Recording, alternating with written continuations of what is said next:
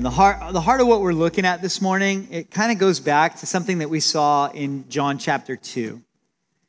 An event that we saw in John chapter 2 where we saw Jesus and he was just filled with zeal for his Father's house. His Father's house, the temple of God, was supposed to be a house of prayer for all nations. A house of prayer for all people. But it was a place where the religious authorities of the day, where they didn't value all people. They only valued some people.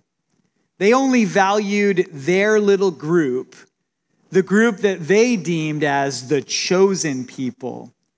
And thus, they thought that it was good and acceptable to allow money changers into the court of the Gentiles, that place where the Gentiles would come to worship, where people from all over the world would come to worship. They figured, let's just leave that for the money changers and for those that sell animals, because after all, it's the chosen people that's the priority. And Jesus was moved by this hypocrisy. He was moved by the shadow that their actions and their allowances were casting upon God. See, people were learning about God, but they were learning wrong. And what they were learning about God was what these religious people were, declaring him to be. And by their practices, what they declared God to be is the God who cared for that small group of chosen people, but had complete disregard for all the rest. And Jesus, in his zeal, made a whip of cords, and he drove those hypocrites out. The very next chapter is where we see Nicodemus coming to Jesus by night. And Nicodemus was a highly religious man. He was a man with all of his misconceptions about God and part of a system that assumed that they were the special ones and everyone else was basically destined for hell. And since that was the case in their minds, if we're the special ones and everyone else is destined to hell, then why care? But to him and his whole religious system, Jesus addresses them in their self-superiority and says, hey, you must be born again. And as we finished out our time last week, just discussing that mind-blowing, everlasting love of God, we also saw the simplicity of what it actually takes to be saved, to be born again. Now, is there technicalities and complexities and even just like mind-blowing mysteries to the redemption that we have in Christ? Absolutely. And in fact, sometimes we explore those things just because it captivates our hearts and minds in wonder. But the depths of the riches of the knowledge of God, that's with God. It's like this treasure chest that we search out.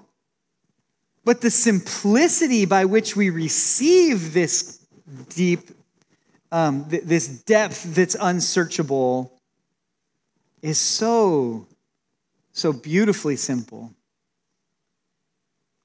Jesus says in John 3, verse 14 and 15, and as Moses lifted up the serpent in the wilderness, so must the Son of Man be lifted up, that whoever believes in him should not perish, but have eternal life. Remember, the question of Nicodemus was, how can these things be? And Jesus answers, how can you be born again? How can you be saved? As simply as when Moses lifted up the serpent in the wilderness. When Moses lifted up that serpent in the wilderness, it was when the Israelites were traveling there in the wilderness, and in their discouragement, they began to murmur against the Lord. And remember, we referred to the passage of Numbers 21, verses 6 through 9, So the Lord sent fiery serpents among the people, and they bit the people, and many of the people of Israel died. Therefore, the people came to Moses and said, "We have sinned, for we have spoken against the Lord and against you. Pray to the Lord that he take away the serpents from us." So Moses prayed for the people, and the Lord said to Moses, "Make a fiery serpent and set it on a pole, and it shall be that everyone who is bitten, when he looks at it, shall live." So Moses made a bronze serpent and put it on a pole, and so it was, if a serpent had bitten anyone, when he looked at the bronze serpent, he lived. And so we have the eternal God who has forever had you on his mind, how he came down from heaven, and yet as Moses lifted up the serpent in the wilderness, how Jesus was lifted up on the cross. And if you would look to him, if you would simply believe that trusting in him can save you, the declaration here is you would not perish, but have everlasting life. You see, there were serpents in the wilderness that were biting people, but there was a serpent in the garden. And the serpent in the garden that tempted Adam and Eve to sin against God. And from that moment, sin spread to us all. That there was something that died within us that day, that capacity of having that personal relationship with God.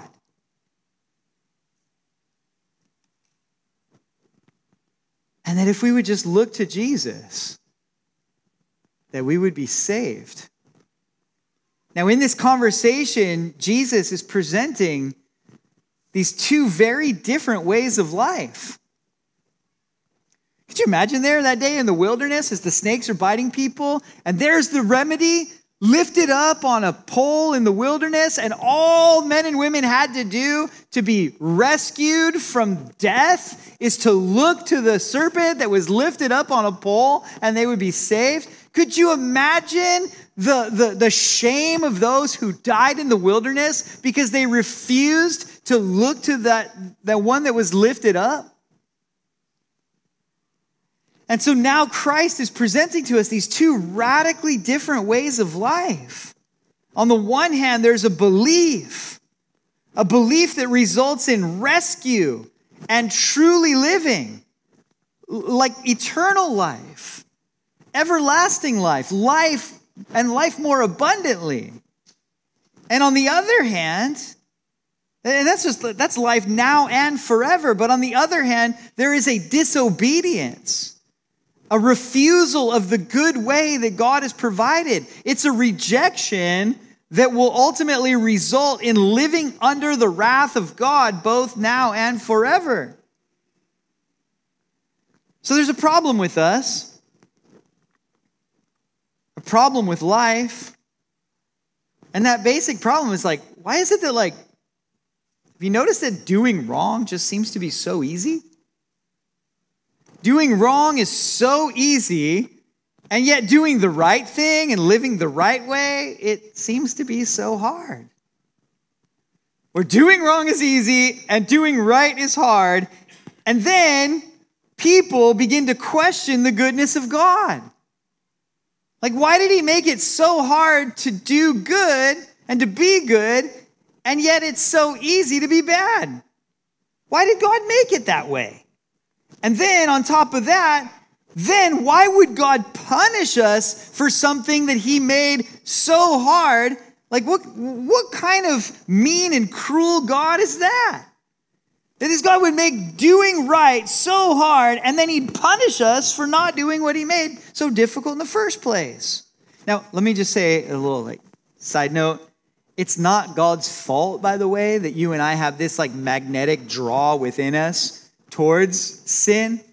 I mean, that goes back to not the serpent in the wilderness, but the serpent in the garden.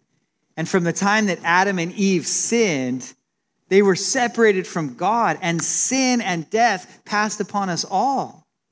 And now the Bible declares, in Romans, that death itself reigns over us. We almost become the subjects and servants of this separation. But that's a whole nother study. I'm just talking about the way people would begin to think about God because of, making these deductions. But if you look at that idea of like, why would God make doing good so hard and yet doing bad so easy, and then he would judge us for not doing what's good? Wow, that sounds cruel. Or even to some, they would say, why would God make it to where it's impossible for us to do good and then still condemn us and judge us for not doing what he made impossible? That sounds cruel.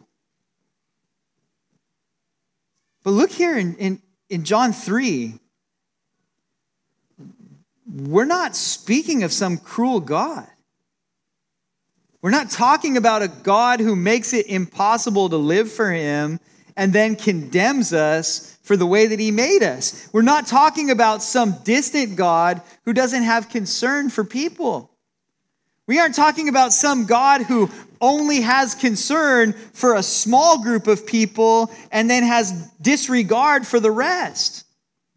That's not the kind of God that John 3:16 speaks of. And that's why it's such an important and foundational verse for us in our concept of who God is. Like if your concept of God is challenged by John 3:16, good. Let your concept of God be absolutely shook by John 3:16.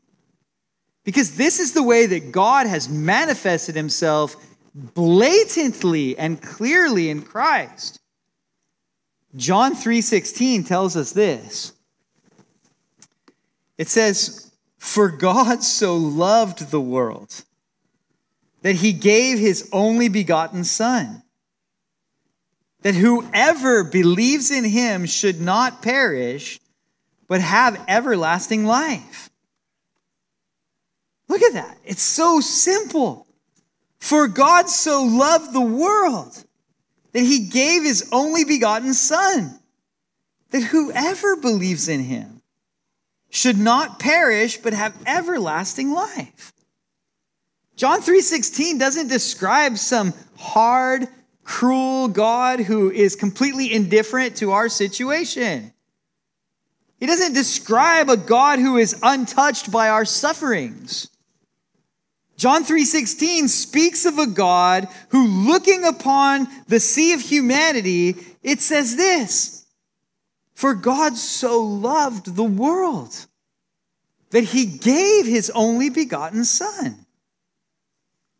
Like when God looks at our world, yeah, of course, he sees the sin. He sees like all of the hatred and bitterness and anger and the greediness and the way that it's just so self-destructive. He sees all of that.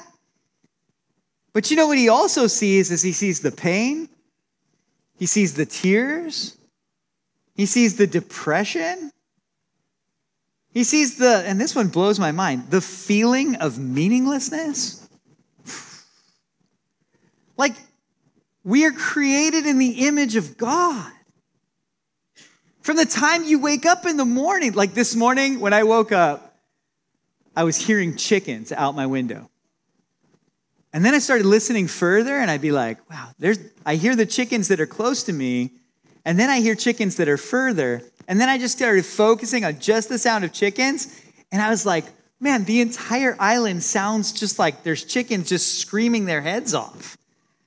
Just like, there's the ones up close, but eventually it kind of just goes into this, And the other night we were with the kids and we watched Peter Rabbit 2. And there's this scene of these chickens that they're standing there on the fence, and they're like, the one rooster is like, wake up, we have to bring the great burning ball of fire up over the mountains or the world will perish. And so the chicken's like, oh, like they're all trying to wake up the sun. It was like a funny portrayal. But it's just so beautiful when you see the joy that's portrayed in birds. Like when you see birds and they're just singing, they got their songs. I don't think the birds wake up like, life is meaningless. They know their place, they know their purpose, and they just seem to be having a great time right there in the middle of it all. And yet here we are created in the image of God. Like a mind-blowing point that I was just reading it on Friday, that it says that man is the glory of Christ. Like what? In 1 Corinthians 11, that man is the glory of Christ? To think that the glory of God's creation, the pinnacle of God's creation, so precious in the eyes of our Creator, and yet we walk around feeling like life is meaningless? What a tragedy.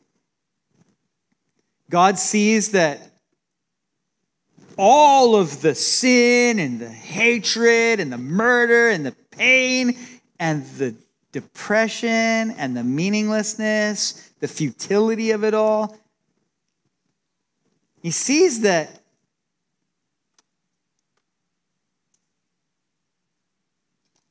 when he sees all of this and that we are the cause of the agony that we feel because we continually try to be the answer to our own problems, the rescue to our own situation, and we just keep digging a deeper and deeper hole for ourselves. When God sees this, like his reaction isn't anger. According to what we just saw there, what's God's reaction when he looks upon the sea of humanity? It's this. It's for God so loved the world. We see this exemplified in the life of Christ. It tells us in Matthew 9:36, but when he saw the multitudes, he was moved with compassion for them because they were weary and scattered like sheep, having no shepherd. God is moved with love. For God so loved the world. Love for the whole world. Not like Nicodemus and his thinking. Not like the Jews thinking of how they're like, okay, well, the court of the Gentiles, that's not very significant. We can use that for money changing and for selling animals. Because they're not the chosen people. They're the outsiders. We're the chosen ones. So therefore, like, we're the important ones in the scenario. And we saw how that moved Jesus to action.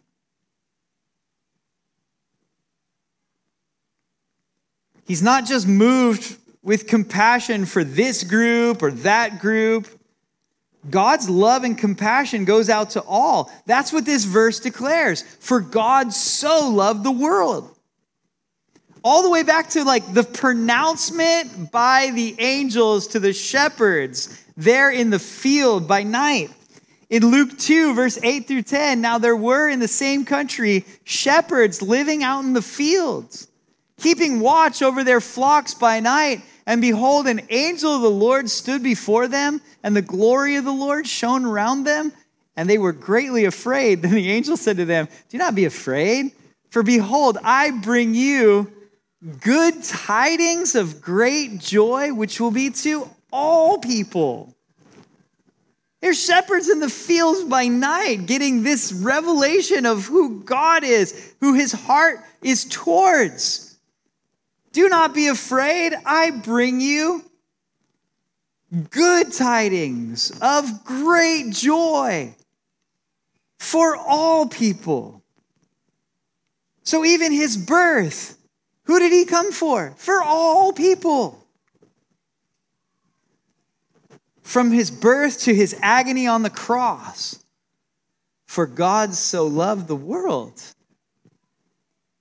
Hebrews 2:9, but we see Jesus, who was made a little lower than the angels for the suffering of death, crowned with glory and honor, that he, by the grace of God, might taste death for everyone. After first service, a question was raised about this particular verse. And the way the author structures it is he talks about this high and exalted position that God's given to man. Dominion that God gave to man in the Garden of Eden, but dominion that man lost when he forfeited it to Satan. And then from that, Psalm 8 mentions it, and then Hebrews 2 mentions it. And he talks about, like, what is man that you're mindful of him, or the son of man that you'd visit him? You made him a little lower than the angels. You crowned him with glory and honor. You put all things in subjection under his feet. All beasts of the field, birds of the air, fish of the sea, and all that passes through the paths of the sea. You put all things in subjection under him. And then the author of Hebrews says, but we don't see all things put under him. We don't see that. We don't see that because man forfeited that. Man gave it up. Where we're supposed to be reigning at life by the one, Christ Jesus, where we're supposed to be reigning in life, there's people that are absolute slaves to a simple sugar. Alcohol. Alcohol is just a type of sugar. And it's ruining lives, wrecking lives, ruling over people's lives. They're a complete slave to it. A little sugar rules your life.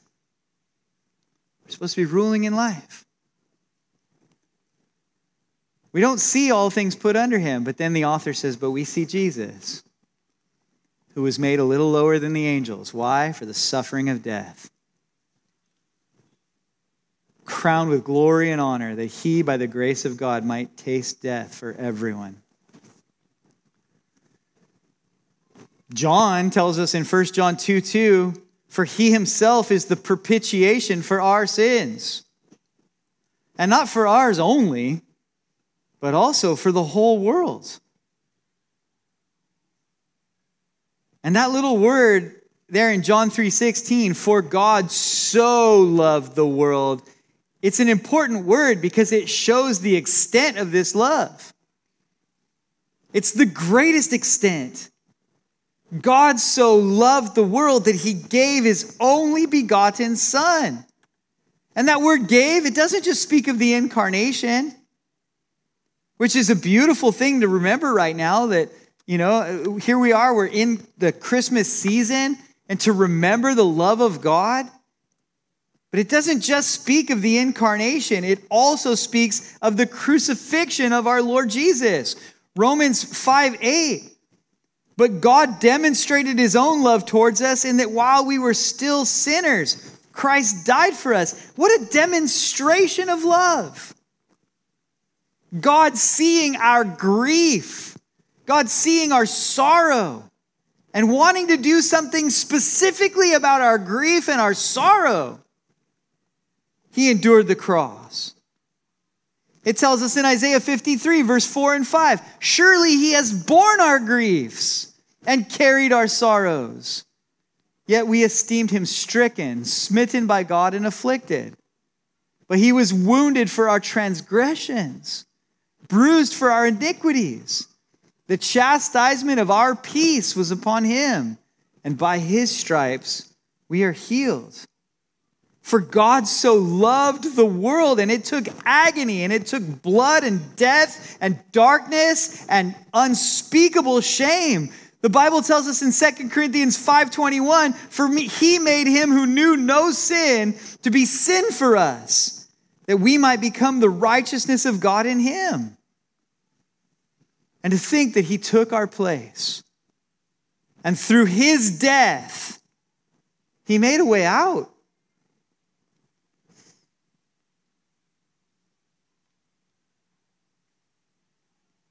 And that's why this is the gospel. I think of the old Christian rap song. It says, your birth, you hurt, then the hearse. That's the curse. But there's a loophole. And I love that, like that's the progression, right? You birth, you hurts, then your hearse. And that's the curse. But there's a loophole. And this is the loophole. That God seeing our situation, God seeing our sin, our transgressions and our iniquities. And he bore them in his body on the tree. God seeing our griefs and our sorrows and him bearing them on his body on the tree. The chastisement of our peace was upon him. Our healing. He took our place. Charles Wesley, this hymn came up on Friday.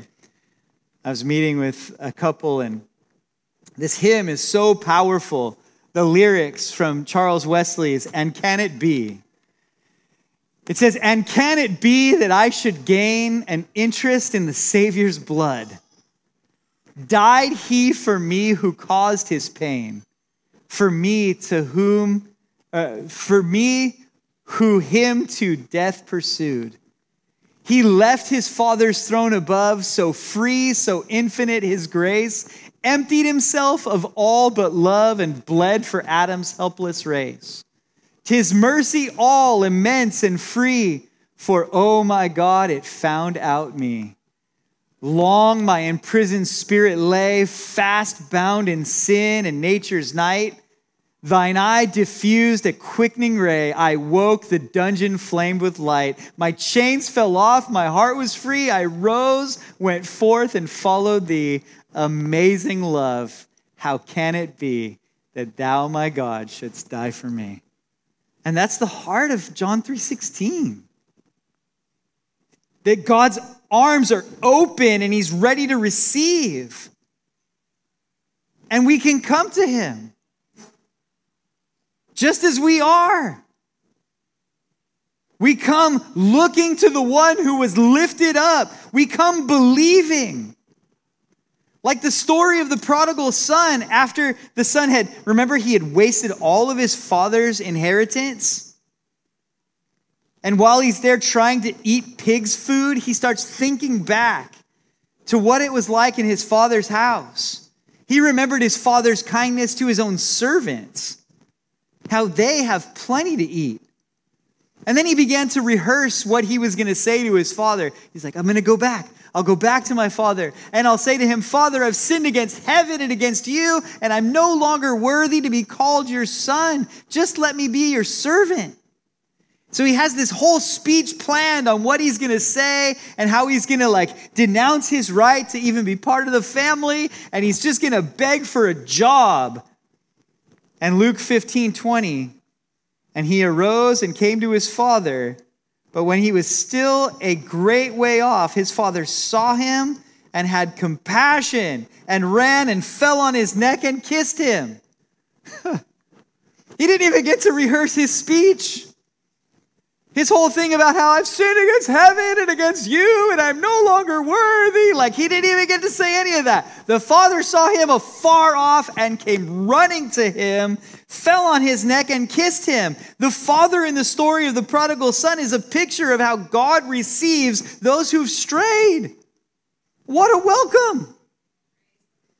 Right. For God so loved the world. And can't forget the next verse. John 3:17. For God did not send his son into the world to condemn the world, but that the world through him might be saved. This verse, it actually gives us kind of a good rule of thumb on how we should go to communicate the gospel to the world around us. If God was going to send you to communicate the gospel, how's he going to do it? He's probably going to send you in a similar way that he sent his son. Not to die for their sins, but to certainly point to the one who came to die for the sins of the world. Now, watch this. When God sent his son to the world, it says, God sent not his son into the world to condemn the world.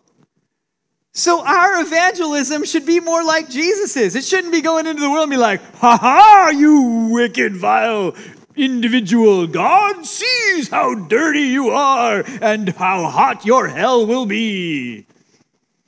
Praise Jesus.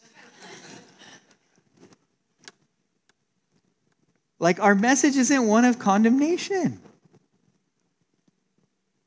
Even to the shepherds in the field that night, they knew it was glad tidings of great joy for all people. We shouldn't be shaking our finger at them and pointing out how terrible they are and all the evil things that you are doing to yourself. It would be better if we came to them sensing their agony and their hurt, their inward sense of shame, the loneliness and misery and anguish that they're going through, all of the things that their sin has brought into their life and is wreaking havoc. I love the way Paul puts it in 2 Corinthians. That is, in 2 Corinthians 5:19, I have it in the ESV here. That is, in Christ, God was reconciling the world to himself, not counting their trespasses against them, and entrusting to us the message of reconciliation, not the message of condemnation. A message of reconciliation. And that's how we see Jesus ministering in the Gospels, right? They even brought accusation against him, like he is a friend of sinners. He finds himself hanging out with tax collectors and sinners, with the lowly and dirty ones. When he's dealing with open, blatant sinners, you don't even see him bringing a word of condemnation. You know who he brings the blazing words of condemnation to? Is the religious leaders who think that they're the special righteous ones and all the other ones are the dirty ones. He blasts them a bit. But like the woman caught in adultery, remember, Jesus said, well, okay, let him who is without sin among you cast the first stone. They wanted Jesus to throw rocks at her till she was dead, caught in adultery. Jesus, throw rocks at her till she dies. Okay, let him who's without sin among you cast the first stone. So there's only one worthy one there. There's only one who meets the job classification and qualifications. It's Jesus. But instead, he just begins to write on the sand. And we'll get into this when we get to John 8. But it says they all began to leave, from the oldest to the youngest. And then, when Jesus had raised himself up and saw no one but the woman, he said to her, "Woman, where are those accusers of yours? Has no one condemned you?" She said, "No one, Lord." Jesus said to her, "Neither do I condemn you. Go and sin no more." Then Jesus spoke to them again, saying, "I am the light of the world. He who follows me shall not walk in darkness, but have the light of life." Jesus is courteous. He doesn't attack her or blame her, or he says, "Nor do I condemn you." Now, let me just clarify something, though. That doesn't mean that God is suddenly God's okay with your sin. He accepts your sin. No. Everywhere in Scripture, if you read your Bible at all, you're going to find out that Jesus didn't come so that you can be okay with your sin. He came to set you free from your sin. The penalty of your sin, the power of your sin, and finally one day the presence of sin altogether. And I praise God for that rescue, right? But salvation is the rescue from the penalty of sin, and then the sanctification, that process of leaving your sin, of trusting the power of the Holy Spirit to have victory over sin, not to twist the message so that it makes it seem like God's okay with sin. That's something God will never be okay with. God cares about you. He doesn't want you to continue to invest your life in the things that are destroying you. That's why he told the woman, "Go and sin no more." Jesus came to free us from our sins, not to leave us in them. But you got to understand this. It's not your sins that's keeping you from coming to him.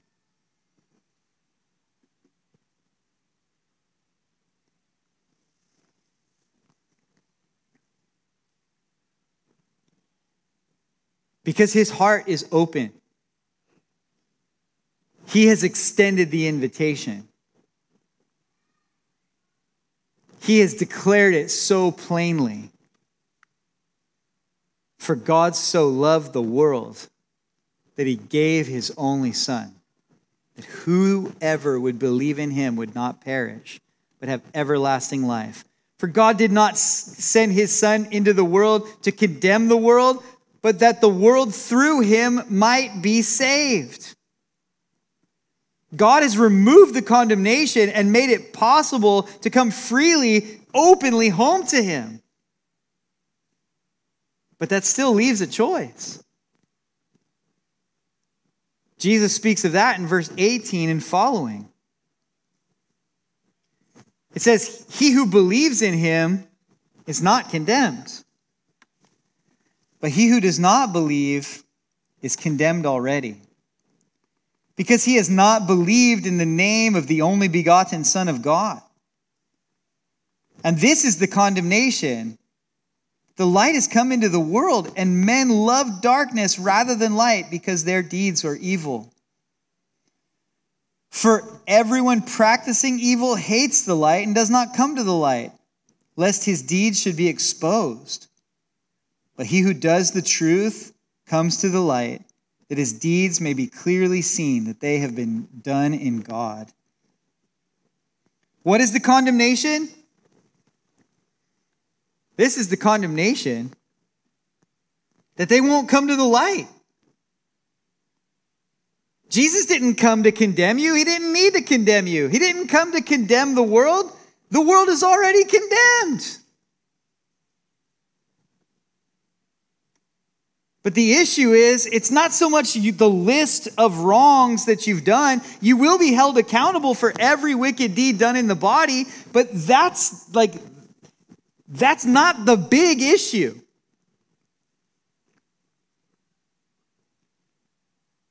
The big issue is simply your faith in or your rejection of the only provision that God has made for you. It's as simple as that. The only way for you to have forgiveness of sins. That is why Jesus, he said, when the Holy Spirit has come, in John 16, 8 and 9, when he has come, he will convict the world of sin and of righteousness and of judgment. Of sin because they do not believe in me.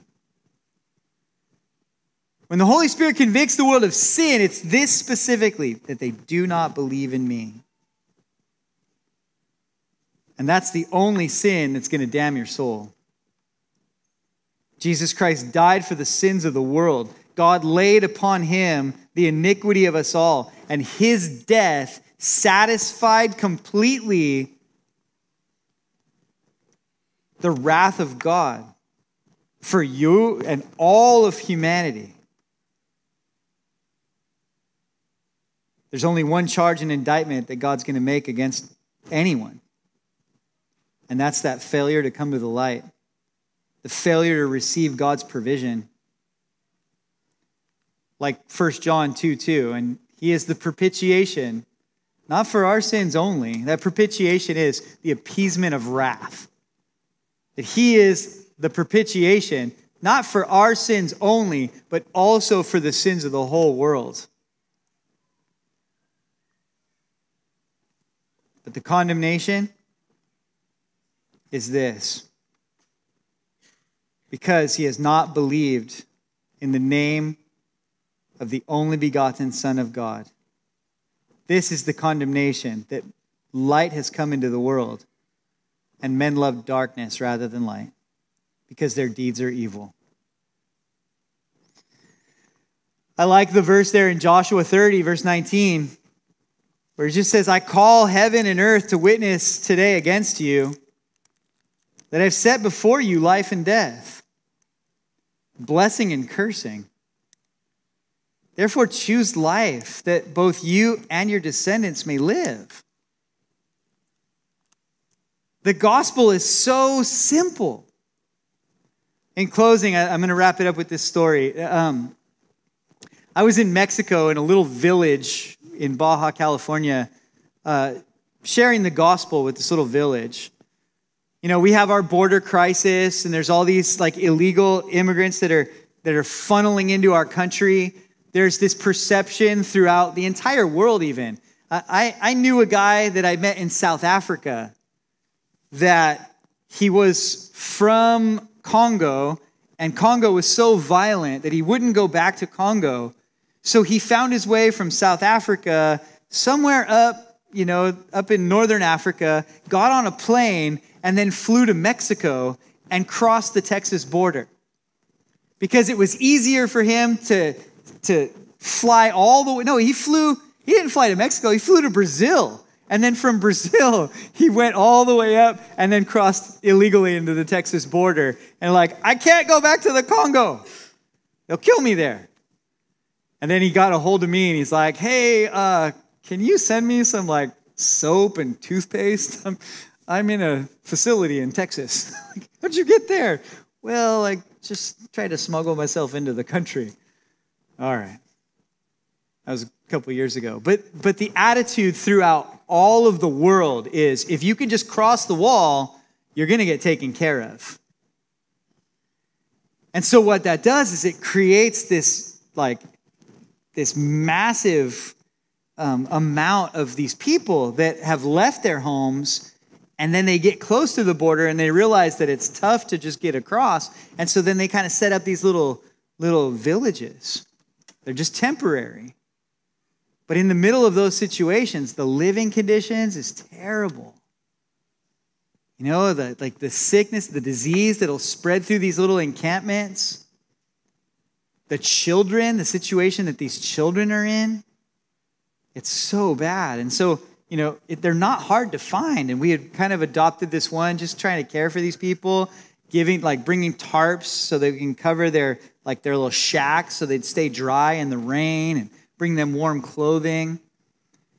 And as we were having this time, then it was my time to present the gospel. And I had my friend, his name's Mario, and he was my interpreter. And I'm sharing the gospel with these people. And I got down to the point where it was the main point of my gospel presentation. And it was this on John 3:16, that whosoever would believe in him would not perish, but have everlasting life. And my final point, I'm building it to this, was this. Can it really be that simple?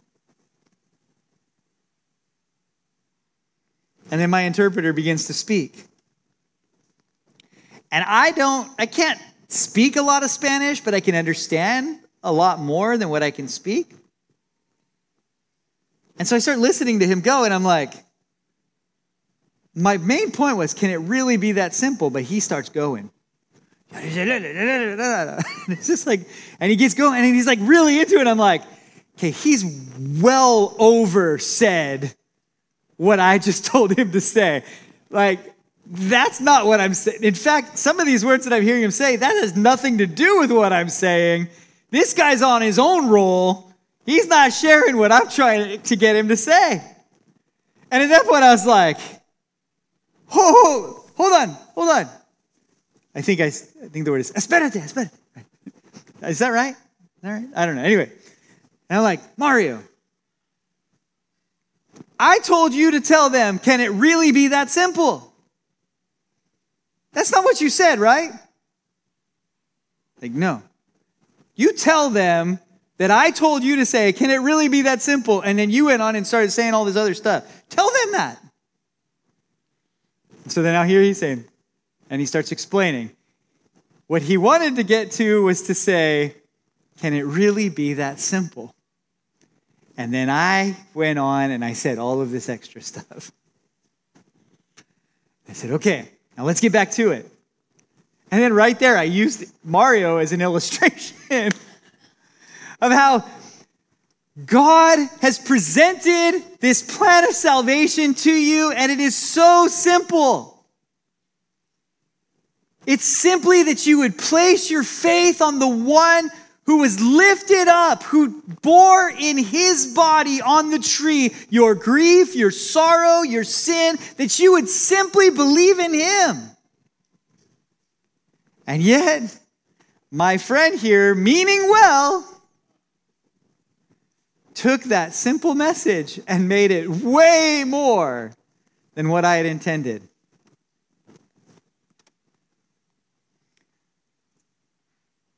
And this morning, I just want to encourage you, don't let the simplicity of all of this get lost in the translation. So often, God's people meaning well, we cast this shade on what the gospel actually is. We give these impressions of who God is and what his heart is towards people. But the heart of the gospel is simply put your faith in Christ. Because he has accomplished what you could never accomplish. And he did it on your behalf. Simply place your faith in Jesus.